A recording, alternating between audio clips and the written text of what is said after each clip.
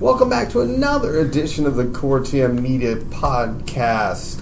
Apologies if you were expecting one yesterday on Monday, but with the bank holiday, we were out enjoying the sunshine, and rumor has it Naz was getting funky with the dance moves up and down the Notting Hill Carnival. Be sure to check him out on BBC. From what I'm hearing, there's clips of him just getting funky fresh.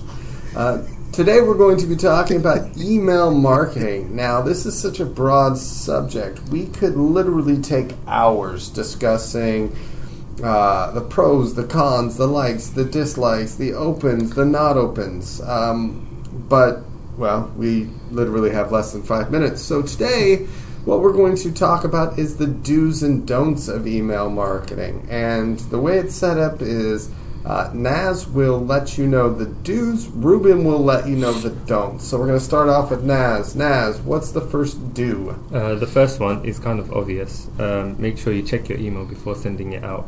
Make sure there's no grammatical errors or spelling mistakes or anything like that. There's nothing worse than receiving an email that looks like it's been written by a 4-year-old. And it only takes 5 minutes, so make sure you do that. All right. Grammar police in full effect. Ruben! Don't be boring. I'd say that's a great thing not to be. Email marketing is a great way to get a message out for anything you want. It could be about your birthday party. It could be about the opening of a shop. It could be about your dog's birthday. I don't know. But emails, they should be cool, educational, fun, well-researched, which can provide a new experience to the user. So that's what it should be. All right.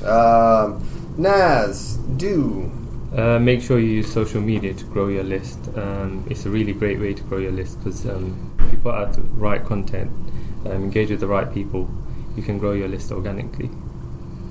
All right. And Ruben, don't.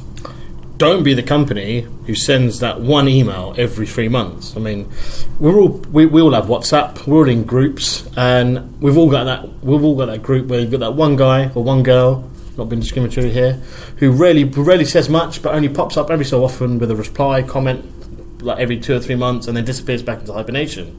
Now you're nothing of that person, aren't you? Well, there are also companies out there like that too, who literally only pop into your inbox maybe every change of season. Don't be that company.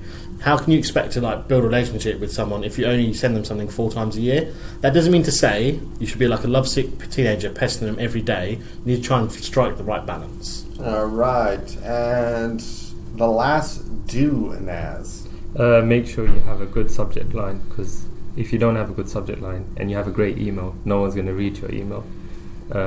Your open rates are really important. So, make sure you have a good subject line.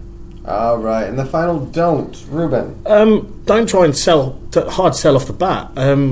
Everyone gets a lot of emails today. Now it just seems to be about sell. They're always, it's just that angle, and they're very salesy. And there just seems to be gone of the days of trying to nurture someone and actually learn about their needs and their wants. And it's just always driven to the sale. So I'd say don't try and sell hard. Just because you don't sell with the first email, that's fine. You can maybe go 4 or 5 deep and actually learn about the customer. For more information regarding email marketing, feel free to go to coretmmedia.com/email-marketing. You can find us on Facebook, facebook.com/CoreTM, Twitter @CoreTMmedia. You can also like and see our videos and photos on Instagram @CoreTMmedia. You can find us on Pinterest. Not to mention we're on both Vimeo and YouTube. Next week, we're talking web development. Be sure to tune in next week. Go to iTunes, rate, review, and subscribe. And be sure to tell a friend.